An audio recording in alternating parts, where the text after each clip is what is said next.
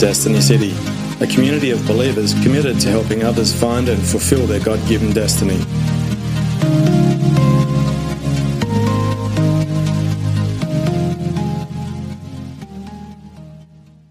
Proverbs 29, verses 16 and 18. Two verses. Verses 16 and 18. And the New International Version says, "When the wicked thrive, so does sin. But the righteous will see their downfall." And verse 18 says, "Where there is no revelation, the people cast off restraint. But blessed is he who keeps the law." The Amplified Bible says it this way: "When the wicked are in authority, transgression increases. But the uncompromisingly righteous shall see the fall of the wicked." In verse 18, "Where there is no vision, no redemptive revelation of God, the people perish. But he who keeps the law of God," which includes that of man, "blessed, happy, fortunate, and enviable is he."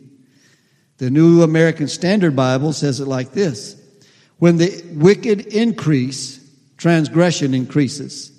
But the righteous will see their fall." Verse 18, "Where there is no vision, the people are unrestrained, but happy is he who keeps the law." As you can see, those passages are worded differently, but the meaning is still the same. There are two phrases or words that I want us to look at in that passage. And those words are vision or perish, and to cast off restraint. Vision or cast off restraint. In revelation, where there is no revelation or vision, is the Hebrew word calzone. It is not like the Italian thing, with pizza thing. It's like a calzone. It's calzone. Calzone. And it's a sight mentally. It's something we see, a mental picture. In other words, a dream or a divine revelation, an oracle or a vision. And the primary essence of the word is not so much the vision or the dream itself as the message that is conveyed. It signifies the direct, specific communication between God and the prophetic office. Now, the Bible says in Joel 2:28, it was also quoted in the book of Acts on the day of Pentecost, when Peter stood up and he said, "This is that which was spoken of by the prophet Joel, that in the last days I will pour out of my spirit upon all flesh, and your sons and your daughters shall do what? Prophesy. Your old men will dream dreams, and young men will see visions." And we're in that day when God is bringing forth a prophetic message to the church. We trusted so long in the mental capacity of bringing forth the Word of God, the oracle of God's Word, and we tried to rightly interpretate it and this kind of thing. But God is speaking prophetically because we are in the last days. This time that we're in, the time of the age, is quickly coming to a close. The culmination of all the things that God has spoken of, the things that Jesus said would happen before His return, folks, they're happening. They're happening right now. As I speak, they are happening. Yesterday was a tough day for me. I don't know about you, but usually I'm one of the first ones sitting up, wanting to go see the fireworks and celebrate and eat watermelon and have a cookout and all of these things. Yesterday, I felt like a grieving mother that had just lost a child. My heart was so heavy and still is because of what's going on in this great nation of ours. We did sit yesterday, my wife and I sat and we watched the History Channel. We watched 3 episodes of the Sons of Liberty, which was basically the story of Samuel Adams and the colonists and the beginning of our country just before the Declaration of Independence and all that they went through to bring forth our freedom and what it meant. And that's what this July the 4th is all about, the birth of a nation. Listen, God is the reason this nation was raised up. It was given birth because people fled England to escape religious persecution and came to America. And England even followed them and still wanted to maintain dominance over them and to extract from them the fruits of their labors and keep them in slavery.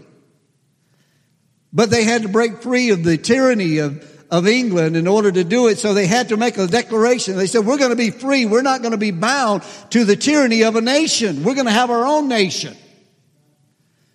And God has called us into liberty.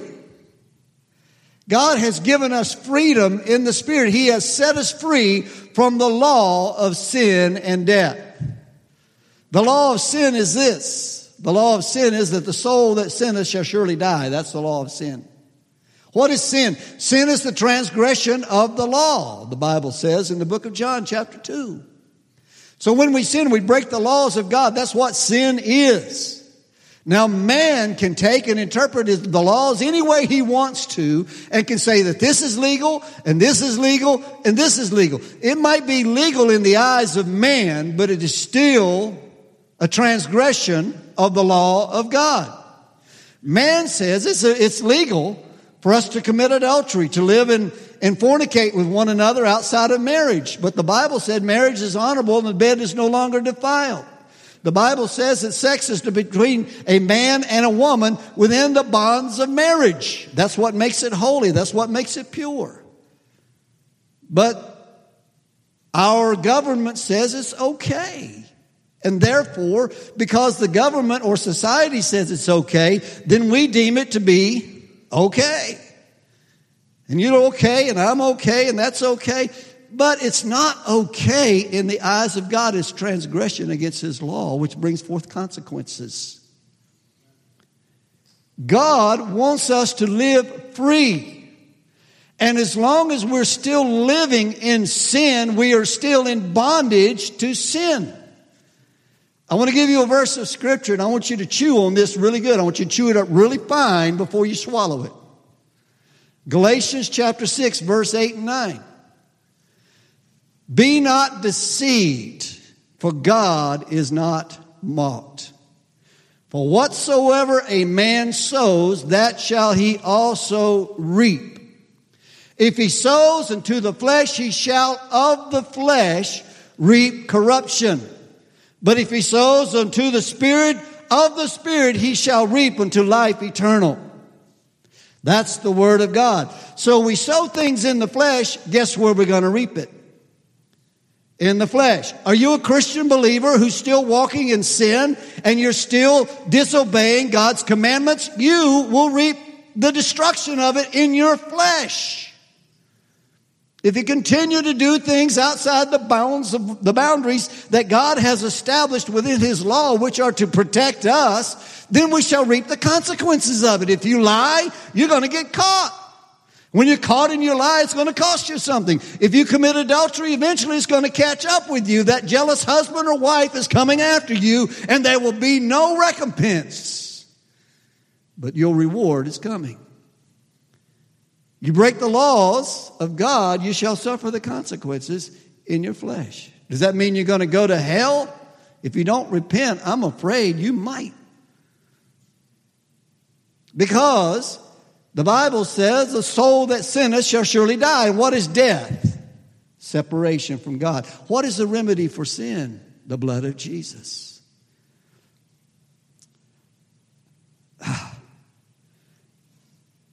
Now, the word perish or cast off restraint. The word in the Hebrew is the word para. It means to be unruly, become lawless, dismissed from work, to remit a penalty, to reject a counsel, or to run wild. What are we doing in America? We have no prophetic vision. We have no concept of God. We have cast off restraint. We have said, I don't want the laws of God. I don't need that archaic stuff. That was written for a bunch of people, several thousand years ago. It doesn't apply to me. So therefore, I reject it. I don't want it. I don't want their God. I don't want that law. I don't want anything to do with it. So what do we do then? We tear down all the boundaries around ourselves. We leave ourselves open and subject to whatever the enemy wants to do. He loves it.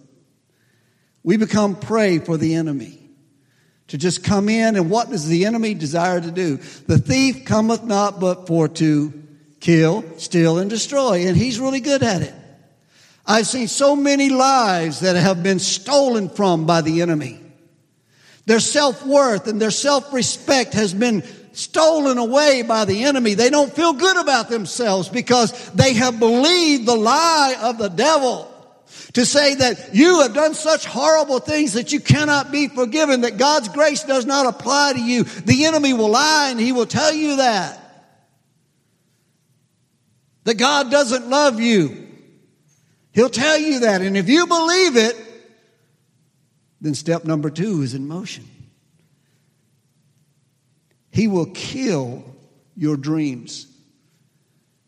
He will kill the good things that God has sown inside of you.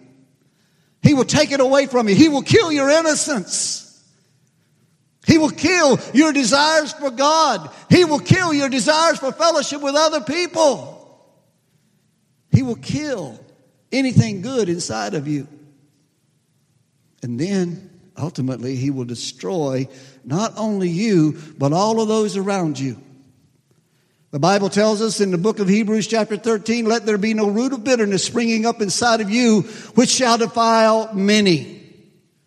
We get bitter and we get angry. We get angry at God. We get angry at other people. We begin to blame God. We begin to blame other people. And we get bitter. And that bitterness builds and grows inside of us. And we become bitter to those around us that love us the most. And we reject them and we push them aside. And they get bitter and angry at us. And then it goes back and forth. And then it begins to spread throughout our family. And then into our community. And then to everything around us. And the enemy has effectively stolen, killed us, and destroyed us. He's done all of those things. When we cast off restraint as a nation, we say to God, we don't need you anymore.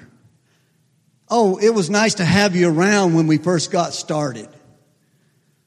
But we're nice and powerful now. We've got all these weaponry. We got all these wonderful things that we can do. And we don't need you anymore. We don't need your protection. We got all the protection we need. You know, we got bombs and we got this and we got that. We got our military. We don't need you, God.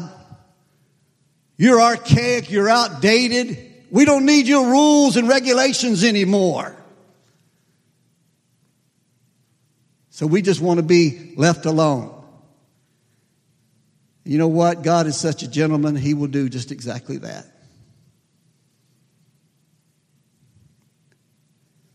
The Bible says that the nations that forget God shall be turned into hell. Proverbs 14:34 says that righteousness exalts a nation, but sin is a reproach to any people. I know y'all want to hear from me about my opinion on what happened this week. I won't give you my opinion. I'll give you God's opinion. It's an abomination. It's destructive. It's harmful. We are seeing the death of a nation. We're seeing the outright rejection of God and the shaking of the fist in the face of God to say that we don't need you and our opinion matters more than yours. When 9 justices can sit down and decide for the nation against the laws of God and the things that are clearly written in the counsel of God, and to say that homosexuality and same-sex marriage is to be honored in society and even in the church. It means a lot for us, folks, because what's coming next is a persecution the likes of the church has never seen. It's a federal thing now. It's not determined by the states or the local governments. It's decided by the federal government. And if we don't comply, we could be effectively shut down as a church. To lose our tax-exempt status. We could be ordered to cease and desist as a church. We could have all of our properties taken away and dispersed. All of those things. It's happening. It's happening. Everybody knows about the couple in California or in Oregon, the state of Oregon, that would not bake a cake for a same-sex couple because it was against their religious beliefs, and they were fined $135,000, and basically their business was shut down because they would not go against their Christian principles and do it. And a lot of people say, well, why didn't they just bake them a cake? I mean, what's the big deal? Well, the deal is they could have gone anywhere else and got a cake made. They didn't have. It wasn't about the cake, folks. It was about making a statement. It was about changing the laws. It was about making changes in society. And these kind of things have been happening, and the church has been sympathetic toward it. And a lot of churches, have made the decision that they will not only honor, but they will conduct same-sex marriages. They will allow same-sex couples to be active in their church leadership and even pastor their churches and these kind of things. These are the churches of Satan. I'm sorry. The Bible talks about it in the book of Revelation. They are the churches of the Nicolaitans. The churches of the Nicolaitans were the ones who took the acts of Balaam. Do you know who Balaam was? Balaam was the prophet who was asked to prophesy against the nation of Israel.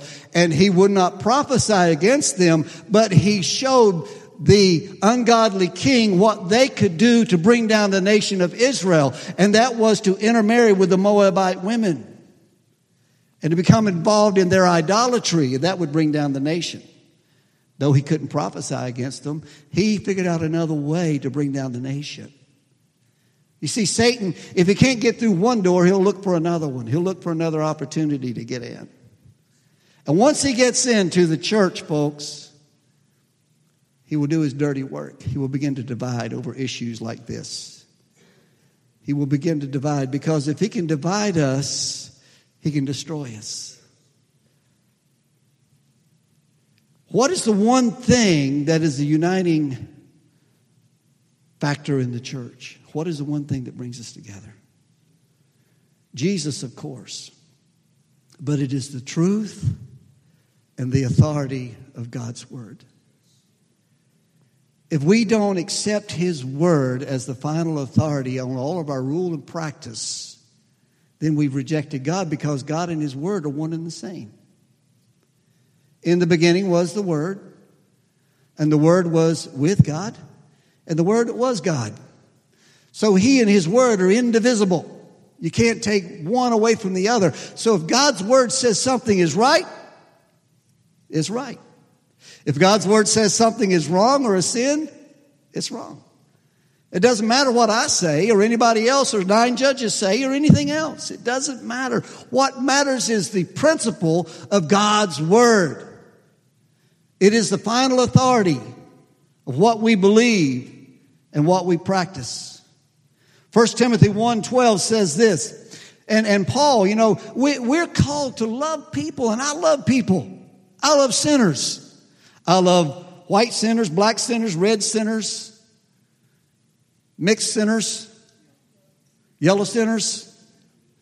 Doesn't matter. Purple sinners. I love sinners. Jesus loves sinners. I love adulterers. I love homosexuals. I love drunkards. I love sinners of every kind. I love child molesters. I even love murderers. But I don't love their actions. I don't love their deeds. I don't love what they do. I mean, has anybody ever had somebody steal something from you? How did it make you feel? Don't you feel violated? You ever had somebody tell you a lie? How does it make you feel? Violated. How do you think God's heart feels when we disobey his laws? We're created in the image of God, and he knows what's right for us. He knows what's wrong for us. He knows, because he made us that way. And how can we shake our fist in the face of our Maker and say, why have you made me thus? God created us the way he wanted us to be. I have no choice in the way that God has created me. But Why do I have these feelings? Well, it's because of our sin nature. That's why we have these feelings. That's why we have these feelings. Why do I get tempted when I see another woman when I've got such a beautiful wife? It's because of the sin nature. Why would I get tempted to want something that somebody else has got, even though I've got plenty and I don't need anything else? It's because of my sin nature. Why would I be tempted to tell you a lie in order to save face? It would be easier for me to tell you a lie than tell you the truth. Why? Because of my sin nature. And we all have it. And the enemy will use it against us. We have 3 enemies as people of God. You want to know what they are? You might want to write these down. They're not the devil. He's just one of them. We have the world. And the Bible says in the book of James that friendship with the world is enmity with God. What is the world? It's the cosmos. It is the world system, the world's way of doing things. Just because things are popular doesn't make them right. So don't believe everything that society does is being right. That's the world. Then we have the flesh. Flesh. Everybody say flesh. Yeah. That's that thing we live in. I am a spirit. I have a soul. And I live in a body which has been contaminated by sin. And my body, Paul said he wrestled with it. So if Paul wrestled with it, surely I will wrestle with it too. He said, the things I want to do, those are the things I don't do. The things I don't want to do, those are the very things that I do. Oh, wretched man that I am. Who shall deliver me from this body of sin? But thanks be to God and the Lord Jesus Christ who causes us to triumph. In the Lord Jesus Christ. It's the fact that in Jesus, through him, we can overcome our enemies. And this is the victory that overcomes the world, even your faith. We overcome the world by faith. We understand that, yes, I have these situations and problems, but I have overcome. I have. Not I will, but I have overcome. How have I overcome? Because Jesus has already overcome it for me. And if I trust in him, and if I walk in faith in what he has done for me, and if I trust in the precious blood of Jesus, and I trust in the power of his Holy Spirit, I shall overcome. I have overcome. Now, Paul said this. He said this about sinners. He says in 1 Timothy 1:12, he says, I thank Christ Jesus our Lord, who strengthened me, because he considered me faithful, putting me into his service, even though I was formerly a blasphemer and a persecutor and a violent aggressor. And yet I was shown mercy because, why? I acted ignorantly in unbelief. And the grace of our Lord was more abundant with the faith and love which are found in Christ Jesus. In verse 15, I love it. It says, it is a trustworthy statement, deserving full acceptance. What is that statement? That Jesus Christ came into the world to do what? To save sinners. Among whom I am foremost of all. And yet, for this reason, I found mercy, in order that in me, as the foremost, Jesus Christ might demonstrate his perfect patience as an example for those who would believe in him for eternal life. Paul said, I was the chief of sinners. I felt that way when I came to the Lord. I don't know about you. I had nothing to brag about. I had nothing to fight with God about. I mean, I was at that place in my life where if God was willing to save me, I was willing to be saved. You know what I'm saying? I felt like I'd reached that point in my life where I was beyond redemption. I felt like I had violated the law of God so much that there was no hope for me. But I want to tell you something. You're never at that point where there is no hope for you, because Jesus Christ loves you no matter where you are. He loves sinners of all kinds. Paul understood that. But I'm more saddened and impacted at the response of the church than I am of the ungodly Supreme Court judge's decision. It breaks my heart to see the response of the church at large.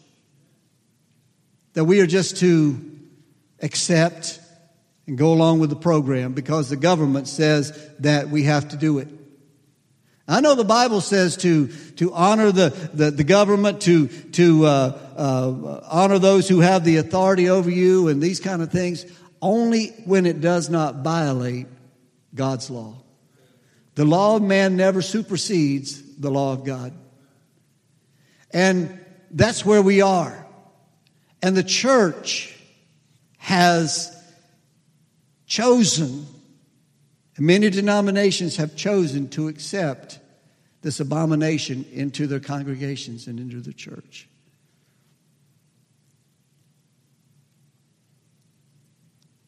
In order to fill pews, in order to say that we are loving and accepting and these kind of things. Well, listen, anybody who wants to come here is more than welcome to come here. And I will be indiscriminate in preaching against sin. I'll preach against sin of any kind. It doesn't matter what kind it is, because sin is sin. Jesus raised the bar concerning sin. You know, he said to the Pharisees, he said, you say that, a man is not to commit adultery. He said, but I'll tell you this, that if a man looks upon a woman to lust after her in his heart, he's already committed sin with her. He's already committed adultery with her in his heart. And if you look at your brother and you say, you fool, or are you insolent person, you've already committed hatred against your brother. You've already murdered him with your tongue.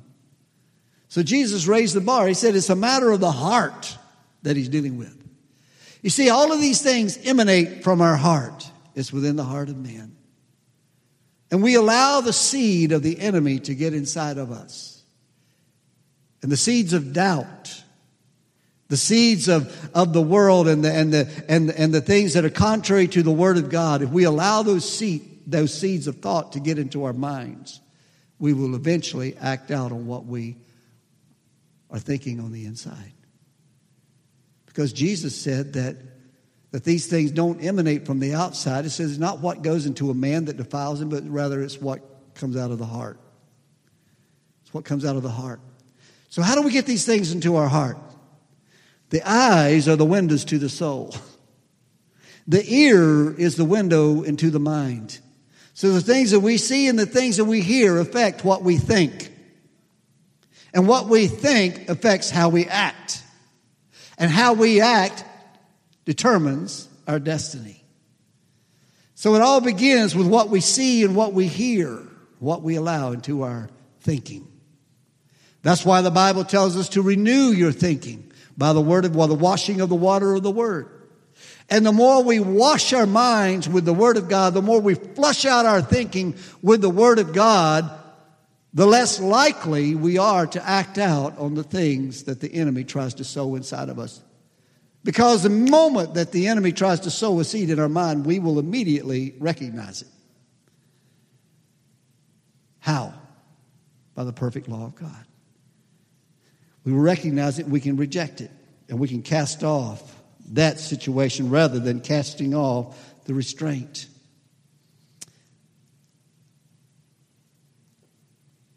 I want to bring something to you in the book of 1 Peter 4:12. And Peter is writing to the persecuted church all throughout, surrounding all throughout the Roman Empire, basically. The church was getting ready to go through and was in the middle of persecution. I want you to know something, folks, and I'm telling you this for your own good.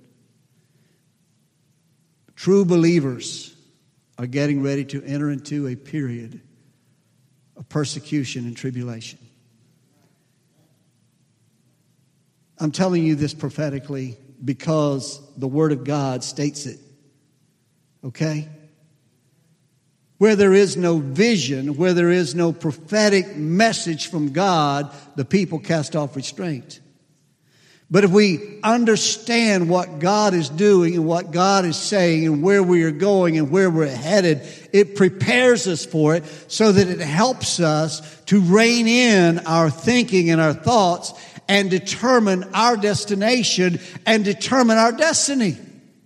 We have to have that prophetic word from God. And the word is very clear. We are in the last days. The Bible is clear in 2 Peter. It is clear in 2 Timothy. It's clear in Matthew 24. It's clear in the book of Daniel. It's clear in the book of Ezekiel. It's clear in the book of Revelation. All through the scripture is very clear that we are living in the last days. And one of the most telltale signs that we're living in the last days is this. As it was in the days of Noah, so shall it be in the days of the coming of the Son of Man. What was it like in the days of Noah? If you go back to Genesis chapter 6 and you read what it was like in the days of Noah, it says that God looked down upon the earth and there was so much murder, there was so much treachery, there was so much lying, there was so much rebellion that God repented that he had even made the earth. And he decided to do something. And Peter tells us in 2 Peter that God once destroyed the earth by water, but he will once again destroy it, but not by water this time, by fire. And the earth and everything that is in it will be burned up. I remember as a little boy, we used to have singings at our church. My uncle Walter Davis was a world-class banjo picker. I mean, this guy could flail away on a banjo. And there were two guys that used to come to our church. Their names were Don and Earl. I'll never forget them. Because one of them, I can't remember if it was Don or if it was Earl, but one of them could whistle the Great Speckled Bird better than anybody ever heard. Y'all probably don't know what I'm talking about, but it was a song that was popular back in the early 60s. It was called The Great Speckled Bird. I think it was Fair and Young that had written it or somebody like that. But anyway, they used to come and they sing, and I was just a little boy. I was fascinated by this guy whistling that song. But then things would start to heat up in the spirit, and it was awesome because my uncle, he would get over there on that banjo, and my dad would get his guitar, and one of those guys played a bass and another one the guitar, and they would just get to work on it, man, and they would start doing and they would start playing these songs. And when the saints go marching in, I'll never forget that. Oh, Lord, I want to be in that number. And then when the moon refused to shine, all of these verses that they would put into it, and it was something would stir inside of me. And it was almost like they were singing prophetically about what was getting ready to take place. It would stir something inside of my soul as they sang.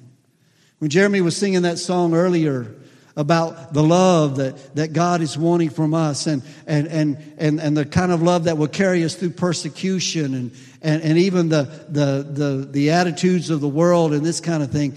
I was thinking about that, how that prophetically God is saying something. He's speaking to the church. And listen, folks, I believe God is speaking this everywhere, not just here. Not just here. There's an alarm that is being sounded. And in the book of Zephaniah, it says, set the trumpet to thy mouth. Blow the trumpet. Sound the alarm. Let people know Jesus is coming soon. Get yourself ready because he is coming. And what are we going to be listening for? The sound of the trumpet. We're going to be listening for the trump of God and the voice of the archangel that shall sound when the Lord returns. And in a moment, in the twinkling of an eye, the Bible says we're going to be snatched away. We're going to be caught up. 2 times in the Bible, there's a word harpazo, or harpazo, which means to be caught away or snatched away. This is the word from which we get the word rapture. Raptured away, caught up. And we're going to be caught up together in the air. And we're going to meet the Lord in the air. We're going to be with those who have gone before us. And we're going to be together with the Lord forever. And the Bible says in 1 Corinthians, it's going to happen in a moment, in the twinkling of an eye. Have you ever looked at somebody's eye and saw it twinkle? You know how fast that is? That's fast. There will be no time for repentance. There will be no time to get ready. Jesus likened it to virgins. There were 5 foolish virgins and 5 wise virgins in the book of Matthew 25. 5 of them were wise because they had gotten oil for their lamps, and their lamps were full and they were burning bright. And they were waiting for the bridegroom to come. 5 were foolish because they kept no oil in their lamp. What is that speaking of? That's speaking of becoming lethargic in the spirit and complacent. Not keeping our hearts full, not keeping our minds filled with the Word of God and our hearts full of the Holy Spirit, not going after God and longing for Him, not feeding on the things of God, not preparing ourselves and keeping ourselves ready. That's what it speaks of. And what happened? At midnight, the bridegroom shows up. And the 5 foolish virgins said, hey, give us some oil for our lamps. We're running out. And the 5 wise virgins says, I'm sorry. It won't be enough for us and you. Some of us are depending upon what other people have around us to carry us through. We're not getting it for ourselves. We're thinking at the last minute, I'll run to Jeremy. Jeremy, help me. And Jeremy can't help you. I'll run to Holly. Holly, speak to me. Help me. And Holly can't help me. Pastor Don, help me. I imagine my phone's going to be ringing off the hook. But I won't be there to answer it. I'm sorry. By the way, if you're foolish enough to miss it, you can have my house and car because I won't need it.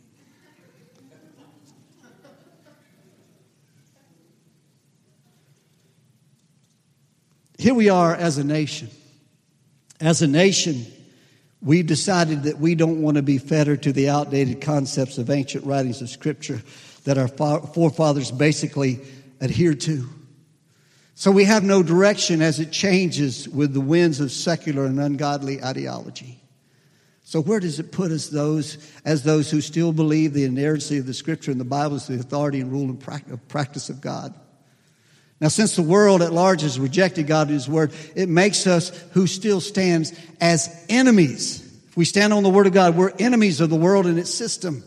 Anybody notice that? What are we called? Haters.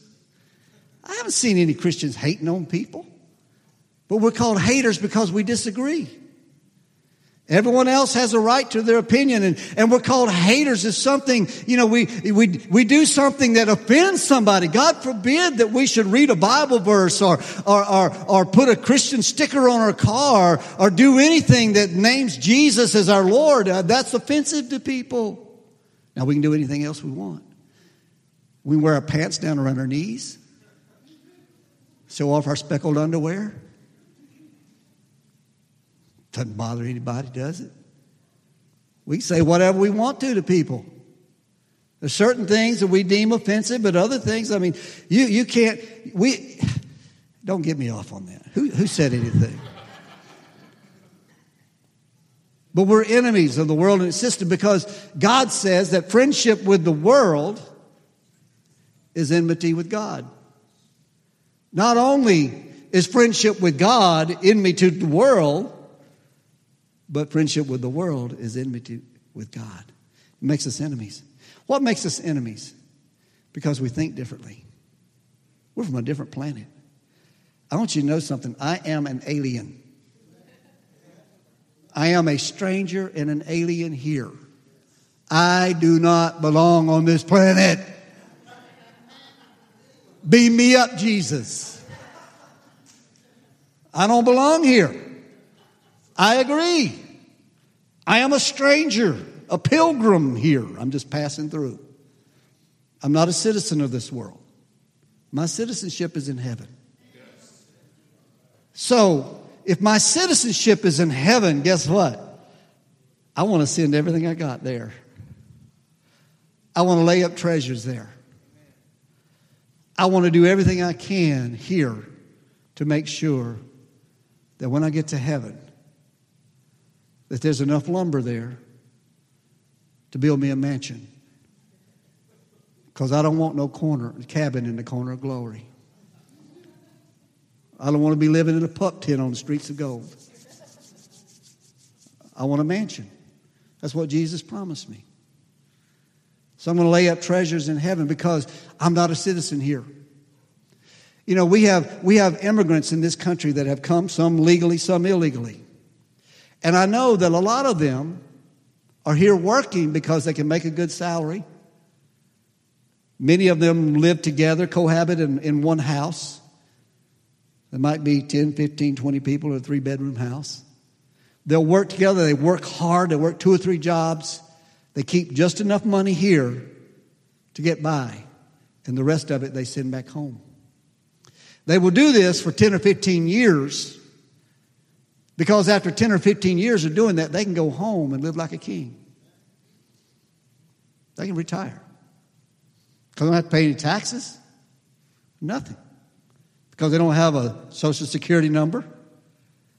Everything's paid under the table. They can go home. They can live like a king. Well, you know, the same thing here. This world has nothing for me. Jesus said when the devil wanted to do something to him, he said Satan has desired to do this, but he can't do it because he doesn't have anything in me. He doesn't have any right. Well, I have rights in heaven and I have rights here. But the thing of it is, I am not a citizen here. I am, in the secular sense, a citizen of this nation because I was born here and live here, die here, pay taxes and those kind of things. But you understand what I mean when I say that my citizenship is in heaven. Because the Bible says, don't think like a citizen of this earth. Put your mind on things above, not on things beneath. Now, there's some things that we need to do. I've given some serious thought about how we need to react to the current situation. I want you to understand something. If we go out and we protest, picket, you know how much good that's going to do? None. We're just going to stir up the anger and ire of people if we do that. We're not called to do that. And if we try to write letters to our congressman and all that kind of stuff to get things changed and all that, that's all right. I mean, you have that right to do that as an American citizen. And that's okay. But that's really not going to change the situation at large. It might change the mind of the politicians, but it will not change the culture. It will not change. The most important part of culture is the heart. It won't do it. You can write to the newspaper, you can put it on Facebook, you can complain, moan and groan and all these kind of things. But it's not going to help. So what do? What's the biblical approach to what's going on? First of all, humble ourselves and pray. Judgment begins in the house of God, according to 2 Peter chapter 4. If judgment begins in the house of God, how shall the righteous scarcely be saved? And if the righteous are scarcely saved, how shall then the ungodly be saved? Judgment has got to begin in the house of God because we as the people of God in the house of God have fallen down. We have been swallowed up by the culture around us and we become friends with the world. And God's calling us to come out from them and be separate. God has called us to be a holy people, for you are a chosen generation, a royal priesthood, and a holy nation, that you should show forth the praises of him who hath called you out of darkness and into his marvelous light. We are to act and to be like the people of God, and we are to humble ourselves and pray. And If judgment begins in the house of God, then it leads me to believe that we're being held responsible for doing or not being what God has called us and empowered us to be. He has given us His Spirit, which is the authority, is the dunamis, the power, and it is the authority of God to not only to be, but to act on His behalf. Jesus said, I'm going to the Father, but I'm sending the Holy Spirit to you, and He shall be with you and shall be in you.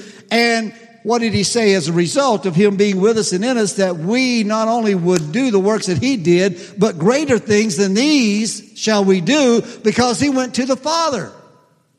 He sent us His Holy Spirit. So He's given us a mandate. What is that mandate? That mandate is found in Matthew 28:19. It says that He says, all authority has been given unto me. Go ye therefore into all the world and make disciples of all nations, baptizing them in the name of the Father, the Son, and the Holy Spirit.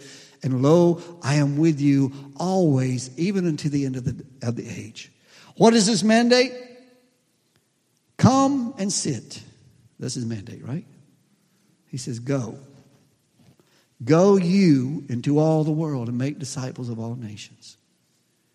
Part of our mandate here at Destiny City is to help people find and fulfill their God-given destiny. What is your destiny? It is to equip you.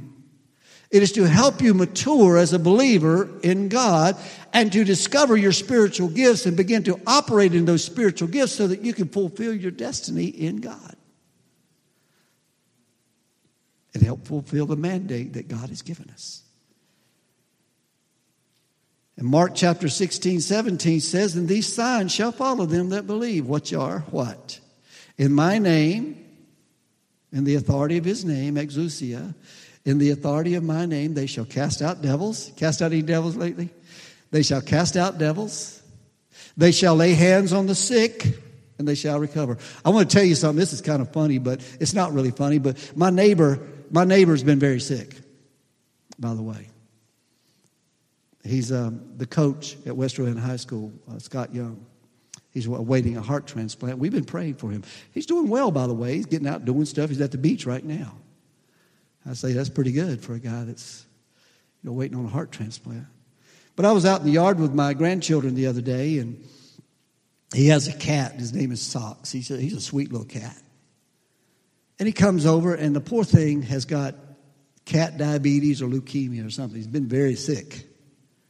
He's all frail and puny looking and everything. And he comes over, and he kept getting close to me, and I wondered why he was getting close to me. So finally I knelt down on my knee, and I put my hand on his head, and my grandchildren laid over, and they put their little hands on his head. And we prayed for the cat, and I cast that spirit out of the cat. You know that cat would not leave.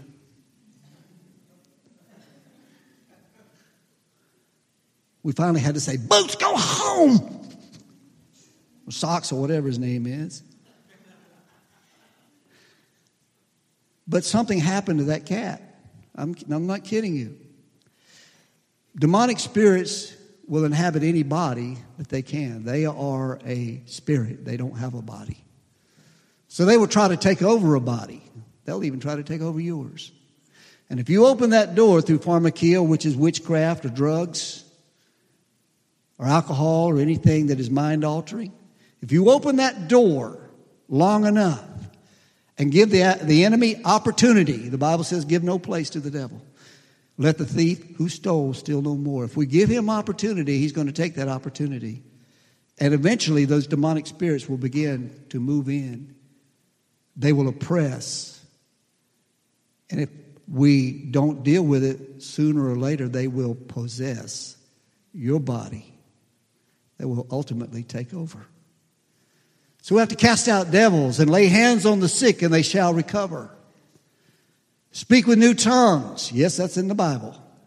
And as a believer, we shall speak with new tongues. So, these are the things that God is calling us to do. 2 Chronicles 7:14 said, if my people who are called by my name will do what? Humble themselves and pray and seek my face and turn from their wicked ways, We always hear about the part, humble themselves and pray. How? Seek His face. Humble yourself. Turn away from your sins. And when we do that, what did He say He would do? Then I will hear from heaven and will forgive their sin and will heal their land. That's what it's going to take, folks, for America to be turned. I just pray that it's not too late. Here's the next thing we need to do. We need to stand firm and keep on working until He comes. Work while it is called day, Jesus said in John chapter 4. There's a day coming. It's daylight now. Night's coming. It's to work while it's still called day. Keep working. 1 Corinthians 15:58 says, my dear brothers, stand firm. Let nothing move you. Always give yourselves fully to the work of the Lord, because you know that your labor in the Lord is not in vain. 1 Corinthians 16:13 says, be on your guard, stand firm in the faith, be men of courage, be strong, and do everything in love. The third thing is, don't give up. Don't give up. Let us not become weary in doing good, for at the proper time we will reap a harvest if we do not give up. Galatians 5:9 and 10. Therefore, as we have opportunity, let us do good to all people, especially those who belong to the family of believers. And this is the most important one. You may not believe it to be that important, but this is vitally important to you for your spiritual health. Because God has created us as a family, we are relational beings. That's why this one is so important. Hebrews chapter 10, verses 23 through 25. Stay connected in the church family. Stay connected in the church family. It says, let us hold unswervingly to the hope we profess. For He who promised is faithful. And let us consider how we may spur one another toward love and good deeds. How do we do that? Through relationship. Now, if I don't have a relationship with you, I cannot come up to you and say, hey, brother, how you doing? Are you doing such and such? Are you staying in the Word? Are you praying? Or have you been listening to the counsel that you received? If we don't have that kind of relationship, we can't do it, can we? But if we have that relationship with one another as brothers and sisters, and we know somebody loves us, that we are connected spiritually, that we're bone of bone and flesh of each other, then we can accept the counsel that comes from our brother, the prophetic word, the word of encouragement, the word of wisdom, the word of knowledge, even a prophetic word that comes. We can accept it, and we can spur one another on toward love and good deeds. And in verse 25 says, let us not give up meeting together, as some are in the habit of doing. Now, I don't know if that means that we're not to give up meeting as some are in the habit of meeting, or if it's saying, let us not give up meeting together as some are in the habit of doing. I think it might mean the latter rather than the former. That so many people have given up meeting together. They don't see the importance of it. They don't see the relevance of it. Well, I don't need the church. I can just stay at home. There's nothing there but a bunch of hypocrites anyway. That's a hypocritical statement, isn't it? That's very judgmental. Say that I'm better than anybody else in the church. I don't need the church. We all need each other. I'll go ahead and tell you right now, I am not perfect. Those things that stick out on my back, those are shoulder blades, not angel wings. Let's get that clear.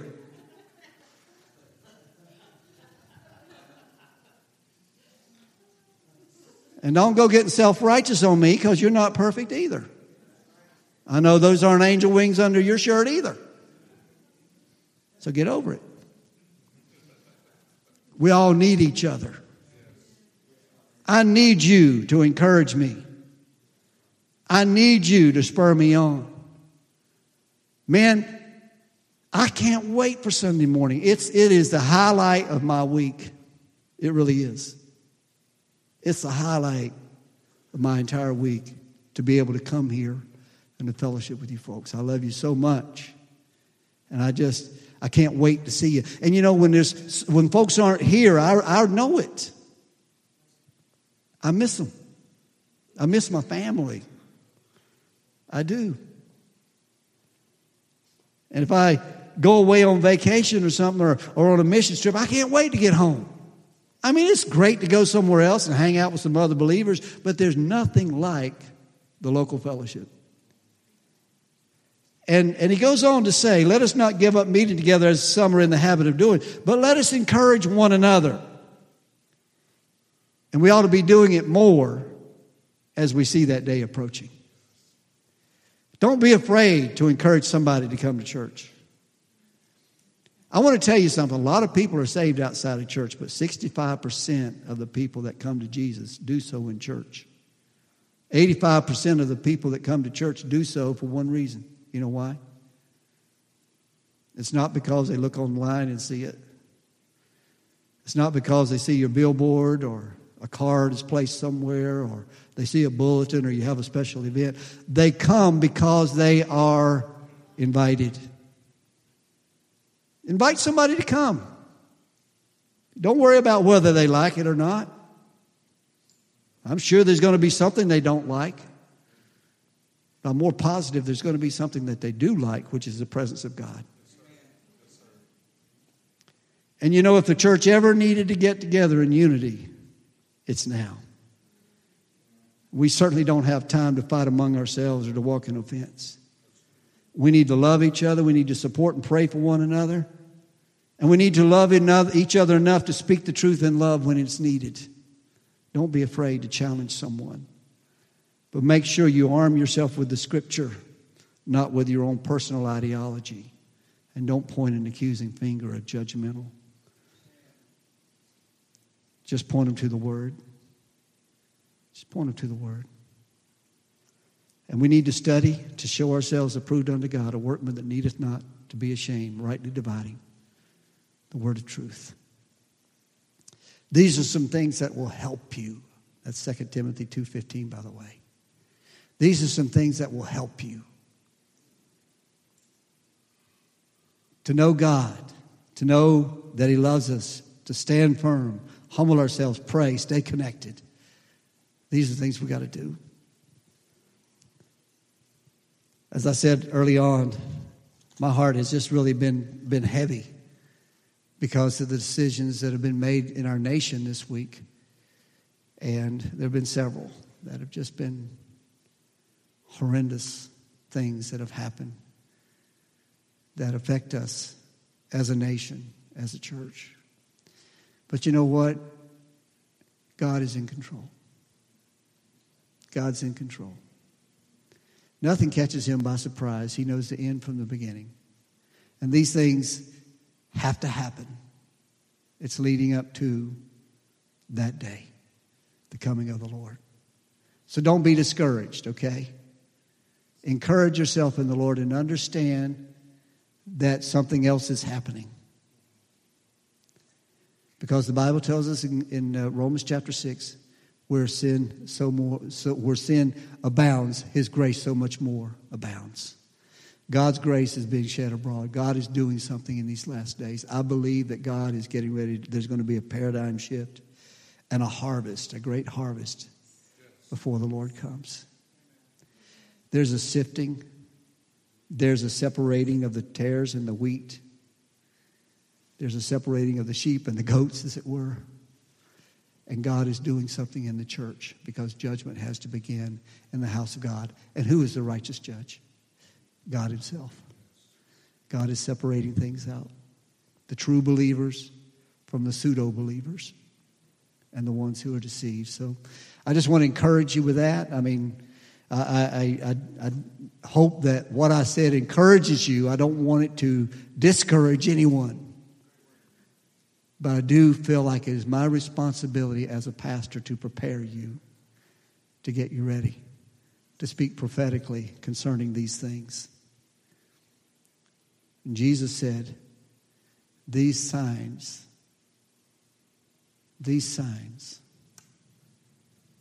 shall appear, and then shall the end come. These things that are happening right now is the beginning of the culmination of that day that the Lord is speaking of. Jesus is coming soon. I know that beyond a shadow of a doubt. So prepare yourselves. Would you bow your heads? I never take for granted that everybody is ready. I never want to take for granted that everybody knows the Lord, that everybody's ready should that moment take place. Because I don't want anyone's blood on my hands. I don't want to stand before God and hear Him say, you missed an opportunity. You missed an opportunity. But if you're here today and you know in your heart that you're not ready, you know in your heart, or if there's any doubt whatsoever in your heart about you being ready, should the Lord appear, should the rapture take place, or should the Lord take you home just like that, be ready. Be ready. Prepare your hearts. Is there anyone here who would say, Pastor, I'm not sure. I want to be sure, but I'm not sure. Can you help me? Will you pray for me today that I will know that I'm ready? Is there anyone who would be honest with yourself and honest with God and say, Pastor, I need to make sure. I want to know sure that I'm sure, that I'm sure, that I'm sure. You just lift your hand up. I want to pray with you. Thank you. Is there anyone else? Say, Pastor, pray for me. I'm just not quite sure. I want to be sure. Thank you. Is there anyone else? You just want to be ready. You want to make sure. You want to erase any doubt in your mind and your heart as to whether you're ready. You've been listening to Destiny City, a community of believers committed to helping others find and fulfill their God-given destiny. For more information, visit us online at destinycity.org.